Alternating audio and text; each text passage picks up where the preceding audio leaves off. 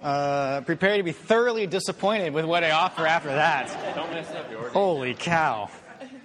Golly. It's like teeing up a golf ball and then giving me a putter and asking me to hit it 300 yards. All right. Hey, good morning, everyone. So glad to be here. Love you guys so much. If you forgive me, I'm not going to have like a song or funny intro, because what we're talking about today is like so dense. It's big. So we're just going to have to dive right into it. And Molly, I apologize in advance. There's a possibility this goes on a while, and you're going to have to apologize to all your teachers back there. Okay? Please forgive me. All right? So today we're going to be looking at the theology and practice of the kingdom of God. And like I said, it's such a big topic. We could spend the next 100 years plus talking about this topic. And I can guarantee you at the end, we're still not going to fully get it. We're not going to fully understand it. And all the conversations that will be started from this topic are not going to end. All right?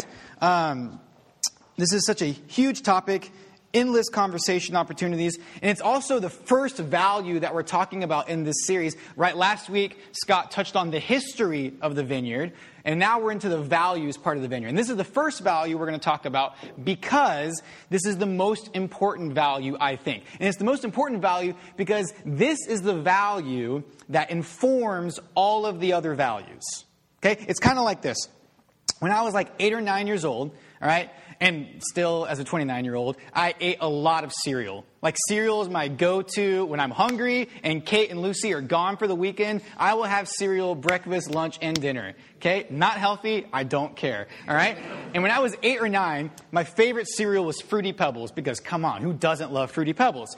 And I remember Post, which I think Fruity Pebbles was like a Post company, right? They were having this thing where if you saved enough of the box tops, okay, you can mail them in, and you would get this secret code toy. All right? And I was so excited about this. So for months and months, I ate Fruity Pebbles. I saved all the box tops. I mailed them in. And now, here's the thing when you're a kid.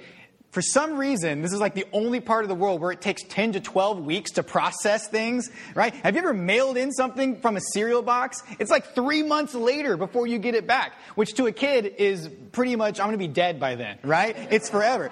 But I waited, and I saw the package come, and there it was, this secret code toy. It was really cool, right? You open it up, it was this pad and this pen that I think wrote in like invisible ink. But the key to everything, right, was the secret code breaker, they called it, okay? Which is just a fancy term for a piece of red and blue plastic film in a cardboard box that you would stick over the pad, and boom, you could read the secret code. And that's like the value we're talking about today. None of the other vineyard values make sense unless they're seen through the lens of the kingdom of God. And the reason that this is so important, the reason that that's the case, is because the kingdom of God, listen to me, this is really important. The kingdom of God is the central message of Jesus. It's the good news. It literally is the gospel. It's the point of who Jesus was and why he did what he did and why his Spirit is still doing stuff today. Okay? So we're going to have a few verses we're going to look at. We're going to be all over the Bible today. Okay? Sorry about that, but you don't have to flip through them. We'll have them on the screen. We're going to start in Matthew 4:17. And the context for this is that Jesus, right, had just spent about 30 years or so being a part of a family, right? He was a carpenter. This is his first step out into public ministry. And this is the first thing he teaches. Change your hearts and your minds, or in other translations, repent. The kingdom of God is here. You see, family, I don't think that the world really understands the message of Jesus, right? They don't really understand the good news. I think many people, including lots of us inside the church, tend to think that the main message of Jesus is behavior change, right? Get your act right or the wrath of God is coming on you and it's not going to be pretty. But I actually think in like today's postmodern times, if you ask like the general public, hey, what was Jesus all about? They'd probably say, love one another. That would probably say, that would would be the main message of Jesus to the general public. And of course, that's a super important teaching of Jesus, right? If we don't have love, then the actual main message doesn't have any power or impact. But as one scholar puts it, if Jesus' main message was simply to love others, he certainly would not have been executed as an enemy of the Roman Empire, right? None of the Romans, the Jewish elites, they would not have been bothered a single lick if there was just some poor Jewish prophet running around telling everyone to love each other more. It wouldn't have even blipped on their radar. Family, the main message of Jesus, the one that got him on the hit list of the state, was that the kingdom of God has arrived and it's doing battle with the kingdom on earth. Or like we just read it, the kingdom of heaven, as in some translations, is here. Those are the same thing. Kingdom of heaven, kingdom of God. One is just a more like Jewish-y way to say it. But they're the same thing, all right? What Jesus is primarily teaching is this. Repent, or literally change your minds. Change how you think about this. Change the direction your life is going. Change your hearts. That's what repent means. Okay? And come over here to where I am. So you're facing that way. Turn and face this way and come over here. Because where I am is where the kingdom of God is. And in this reality, in this direction over here, there's a different type of life. And it's way more fulfilling. It gives us actual purpose. It gives us actual meaning. It gives us passion. And it gives us truth. Right? That's the core message of Jesus. The kingdom is here. Come be a part of it. It's the best way to live. So this morning, let's take our value. And our value is the theology and practice of the kingdom of God. And I'm going to go part by part, okay? And we're going to cover a lot of stuff, so just hang in there with me, okay? Be real active listeners with me. I'm going to first give you a basic summary of the theology of the kingdom of God. And then we're going to finish up with applying that theology, which is called practicing the kingdom of God, right? So we got the theology, and then we got the application. That's kind of how we're going to do it this morning. So diving right in, what is the theology of the kingdom of God? Okay, so theology, right, that's a word that a lot of people are like, oh, I'm not in seminary, it's a little intimidating, right? To break it down in its most simple form, theology, theo just means God, okay? And logi comes from the Greek root word logos, which means words. So literally, theology is just words about God or thoughts about God. That's all theology is. So really, we're all theologians. Every single one of us, because we all have thoughts and words about God. So, as a Vineyard church, as part of the Vineyard movement, what are our thoughts about God? And what does His kingdom have to do with any of this? So, in the best way I can, and you're going to see that there's really no great way to define this, but this is the best I can do. This is kind of the basic summary of what the kingdom of God theology is. It's this. The kingdom of God is Yahweh's perfect sovereign rule breaking in over all of creation. Okay, let me say that one more time because that's dense. There's a lot of stuff in that. The kingdom of God is Yahweh. Okay, and when I say Yahweh, that's the name that God gives us in Exodus. He says, I am Yahweh. That's His name, right? So the kingdom of God is Yahweh's perfect sovereign rule, or it's His kingship, it's His government, okay, breaking in over all of creation, right? It's not just the church. It's not just America. We're not the kingdom of God. It's all of creation is where it's breaking in. And this idea of the kingdom of God, right, this theology, it's actually the great unifying theme in all of Scripture, in all of history. In all of history, there's kind of this overarching meta theme in everything, and it's the kingdom of God. We're going to see from Genesis all the way through to Revelation, everything hinges on the idea that God's desire is to establish His home here amongst His creation on the earth.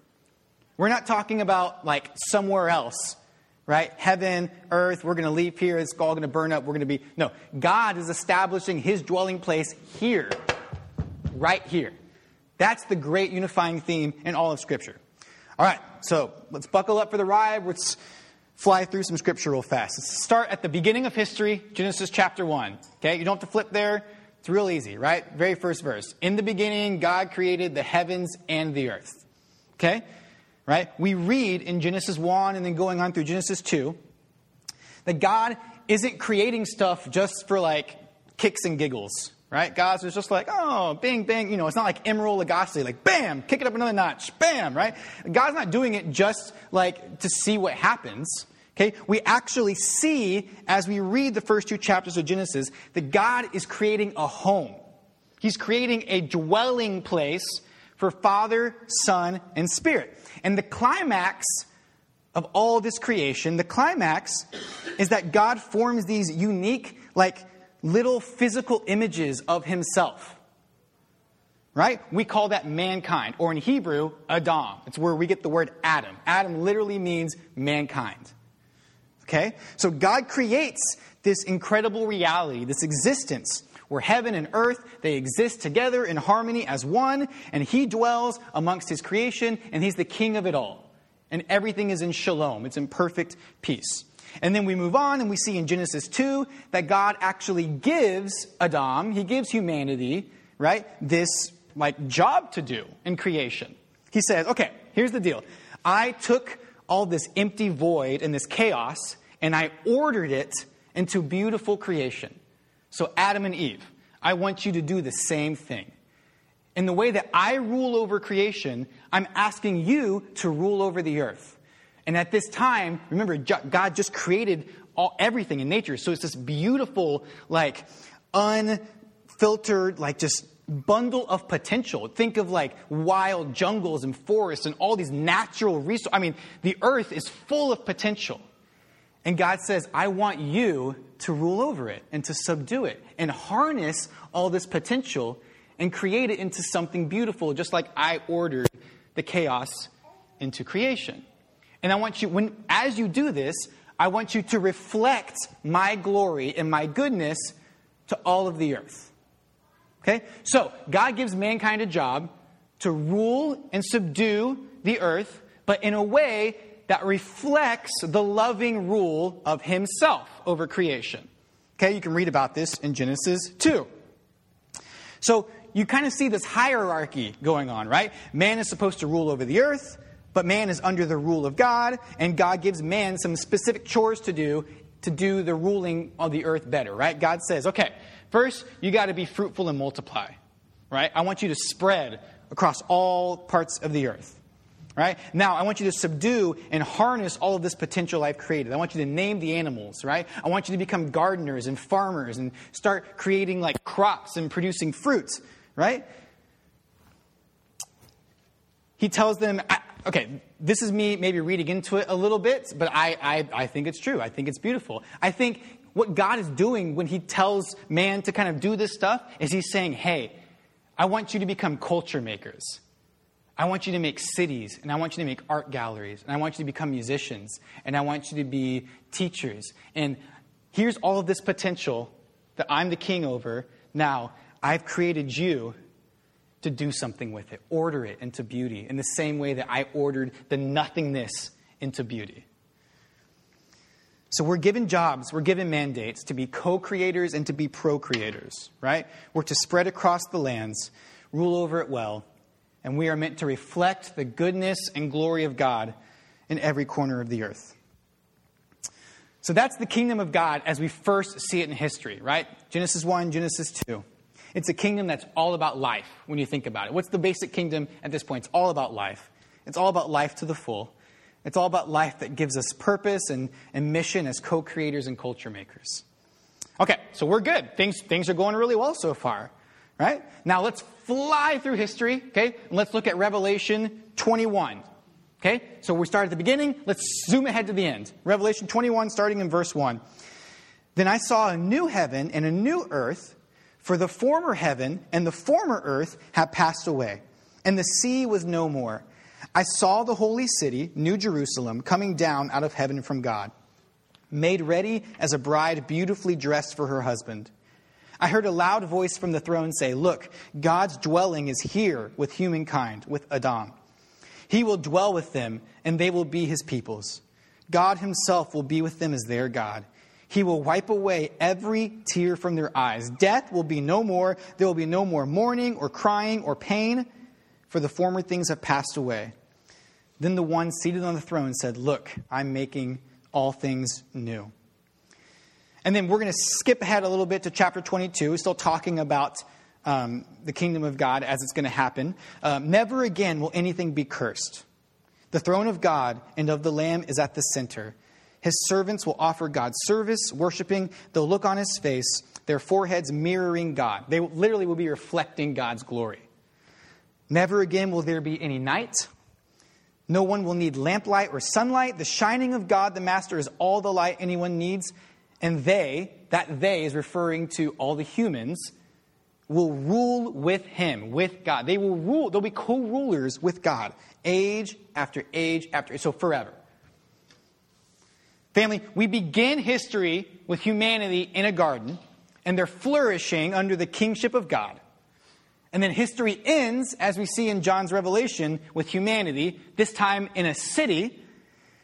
And once again, creation is flourishing under the kingship of God. But this time it lasts forever. Man, if that was the story that we were living in, our Bible would be like that thick, and everything would be just peachy, right? But we all know that everything in the middle is where stuff got complicated, right? The middle is what happens when man rebels against the rule of God. We call that rebellion sin. So you can see how if sin never entered, then what we see in Revelation 22 is just like the natural end product of Genesis 1, right? So God creates this garden. He creates all this earthy potential. He puts humanity on it. He says, hey, reflect my goodness and glory and lovingly rule and subdue all this potential and create beautiful stuff out of it. Create cities and create culture and music and good food and entertainment. And then when it's all kind of finished, there we are in this city living forever with God dwelling with us. Right? That's like the natural end product of Genesis 1. And that's what God still desires. Right? That's what God is still restoring into fruition currently. But as we know, rebellion entered the picture. Right? You see, as the image of God, right, God created Adam, and he gave us this very God-like characteristic. It sets us apart. Right? He gave us the freedom to choose. And we chose to rebel against the kingdom. We chose to rebel against the rule of God. And when we chose that rebellion and sin entered the world, right, what happened is we let the kingdom of darkness start to take hold in parts of God's creation. And what we did as humanity is we actually created an entirely different reality that exists. We now live in a different existence. We traded in our eternal lives of purpose for cursed lives meant to die, right? And you can see, right, in this rebellious kingdom, right, in all the middle section, right, we find sickness, we find poverty, we find racism and oppression, right? You can look at Charlottesville, Virginia, and see that currently happening right now, right? We find addiction, and we find personal struggle, right? We find anxiety. Really, we find death. That's the end product of the kingdom of darkness and the empires of man that we chose over God's rule. Yet, family, it's still God's desire to live with us and for his presence to be with us as he rules and reigns over us in love and grace and in mercy. So, God's kingdom is established on the earth in Genesis. It doesn't take very long for sin to enter the picture. A spiral into darkness happens. And what happens? God easily could have said, gave you your shot. You said, no, I'm done with you. I'm going to go do something else. But no. Instead, God says, all right, I'm going to restore this. What my plan? I'm going to restore this. Okay? So he makes a covenant with a man and his family. Right? And then from that family, it extends to a whole nation. Right? A whole covenant people of God. And then what we get is like all of the pages of the Old Testament. Right? Which really, if you look at the Old Testament, it's just the same story on repeat. It's like you have a broken iPod. Okay? Does anyone still have iPods anymore? It's like a broken one. There's only one song on shuffle. It's just the same story. Right? Israel chooses, okay, we want God's rule. We want his dwelling. So we're going to follow you. And then they rebel. And then it sends them into a spiral of darkness. And then God shows up in his mercy and says, okay, let's do it again. And Israel says, okay, this time we're going to do it. And then they rebel. And they fall into a spiral of darkness. And eventually what happens is God's covenant people end up in exile, right? And they end up as slaves of all these other empires for a long time. And once again, it seems like the spiral of man's rebellion has brought the world to the point of no return.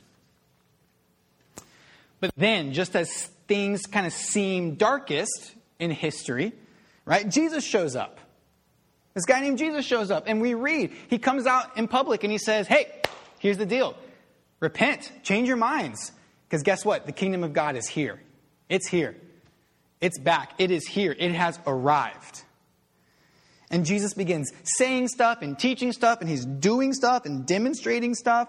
And Jesus is giving people that are slaves to the kingdoms of this world. He's giving them an opportunity to step out of that reality and step into the reality of the kingdom of God. Jesus comes and he shows himself to be the king that our souls desperately want, that they desperately need, that our souls were actually created for, right? And what Jesus does is he reaches into the future. Jesus in first century Palestine reaches into the future like he can because he's God. And he pulls that future and he plops it down in first century Palestine. Jesus breaks the laws of physics, breaks the laws of time. He breaks the laws of death and sickness, right? He raises people from the dead, heals them, right? Makes blind people see. He casts out demons, right? Jesus confronts these systems of oppression and injustice. And then at the end of his time on earth, right? Jesus does what? He finally breaks the curse that we put on ourselves when we chose rebellion, right? With his death and with his resurrection, the curse is broken. You see, family, God loves his creation so much. He loves his imago Dei, his little Adam that he put everywhere. That he himself shows up on the earth to let us know that the future is breaking into the now. That kingdom that he so desires, it's going to happen. But we don't have to wait anymore. It's available in the now. And all of us as God's people go, amen, awesome, yay. All of creation can live with harmony with God again. Except we look around, I step outside, and it's 180 degrees, which I'm pretty sure is a result of the fall. I know it's a result of the fall. And we're like, okay, good story, but obviously there's something, there's misconnections going on. Why isn't everything right again? Jesus showed up. He said the kingdom is here. What's going on? And this is where we're going to get a little intense. So just hang with me, okay? This is the great mystery of the kingdom of God. Okay, it's called the already here and the not yet. Okay, the kingdom of God is already here and not yet here. Okay, it really is a paradox, but it's a beautiful tension that we get to live in.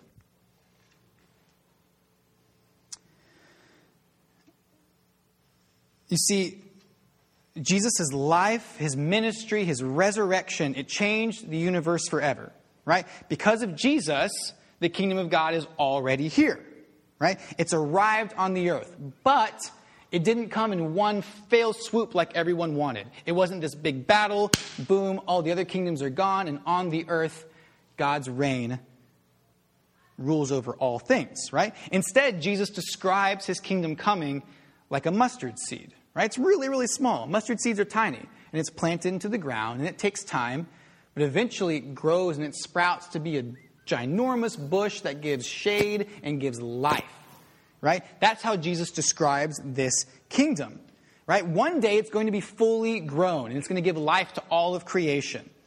But in the meantime, it slowly germinates, right? It spreads its roots underground where it's often unnoticed to the naked eye. That's what we mean by the not yet part of the kingdom. The seed was planted. It's already here. But it's not in fruition yet. It's not yet. Family, we are living in the age where the kingdom is growing. It is. But it's slow. It's slowly. It's surely. It's definitely often unnoticed. It's not yet here in fulfillment. So you see, through Jesus, we've been given an installment of the kingdom of God, but not the full thing yet. We've seen a taste, and we ourselves can experience tastes of the kingdom, but the full feast is yet to come. Right? This is called the already here and the not yet. And this leads us then into practicing the kingdom of God. Because if we believe in this theology, if we believe in the already here and the not yet, then we have an entire life of practice that we get to engage in. During his time on earth, right, Jesus gives his followers, he gives humanity a mandate, right? It kind of echoes, God gave a mandate to Adam in the garden. Jesus gives a mandate to his followers when he's on earth. And he says this in Matthew. He's talking to his disciples. Go to the lost, confused people right here in the neighborhood. Tell them that the kingdom is here. Bring health to the sick. Raise the dead. Touch the untouchables. Kick out the demons. You have been treated generously, so live generously. So remember, in the garden, God creates and he brings order from potential and he rules over it and then says, okay, man, go do the same thing, but do it as a reflection of my glory and goodness. And then Jesus echoes that. He says, okay, I've come. Here's the kingdom of God. I'm healing people. I'm casting out demons. Now you all go do the same thing and reflect my glory and goodness. Right? It's the same kind of mandate. And as followers of Jesus who understand that God desires nothing more than to establish his kingdom, establish his rule on this very earth, right? We then get to take this mandate from God and we get to go live that future in the now. Okay? The Holy Spirit, God's very Spirit, empowers us as his people to be people of the future. That's our identity now. That's why we're kind of aliens in this present age. We're not aliens because heaven's somewhere else. We're aliens because we're people of the future who live in the now. That's why we're aliens. That's why there's this tension inside of us of like, oh, I can't believe that's happening. That's not right. Oh, I can't believe I'm still struggling with the flesh. Because we see what's going to come. We see the end product. And God's asking us to take part of it in the now. We are people of the future. So family, what is that future reality of the kingdom of God? This is where we begin to practice the kingdom. What is that future reality? What does the kingdom of God look like? Well, there's a million answers for that, but we can see through Jesus' teachings, we can see most of the time through his parables. He has lots of parables about the kingdom of God is like, the kingdom of God is like.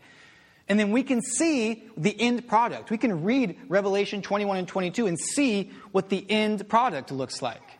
So whatever that is, whatever those things are, Jesus is asking us, and by the power of the Holy Spirit, he's empowering us to be reflections of the King and to go do that kingdom stuff of the future in the present. For example, family, in God's kingdom, the political and economic and social systems of racism and oppression and injustice, they're gone. They're gone forever. They don't exist anymore.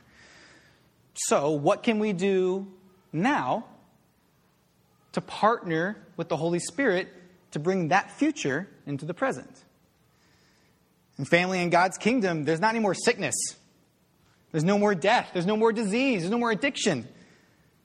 So what can we do now by the power of the Holy Spirit to live in that future? To live that future in the now. Family, in God's kingdom, the earth and the environment and all of creation is restored. And it's made new and beautiful in the same way that our personal lives, our souls, are made new when we turn to Jesus. So what can we do now by the power of the Spirit to live that future reality in the present?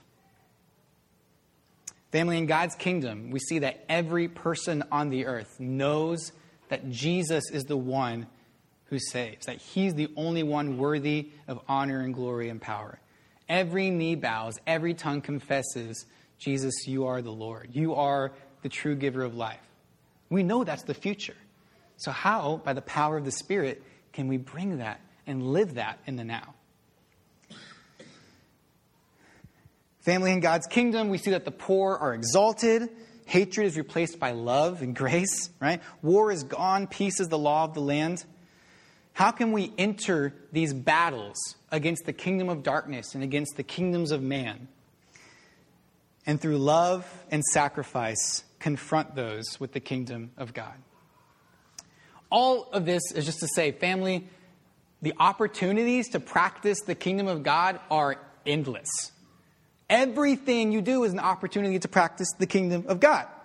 Because wherever there is something anywhere in creation that's not quite kingdom yet, that's an opportunity to practice the kingdom of God right there. There's an opportunity for us to ask God, Holy Spirit, empower us. How can I partner with you? Because I know, I've seen the future. I live in that future. I know that you're restoring everything. You're making everything new. You're bringing everything back under your rule. And there's going to be perfect harmony with us, with you, with creation. I know that's the future.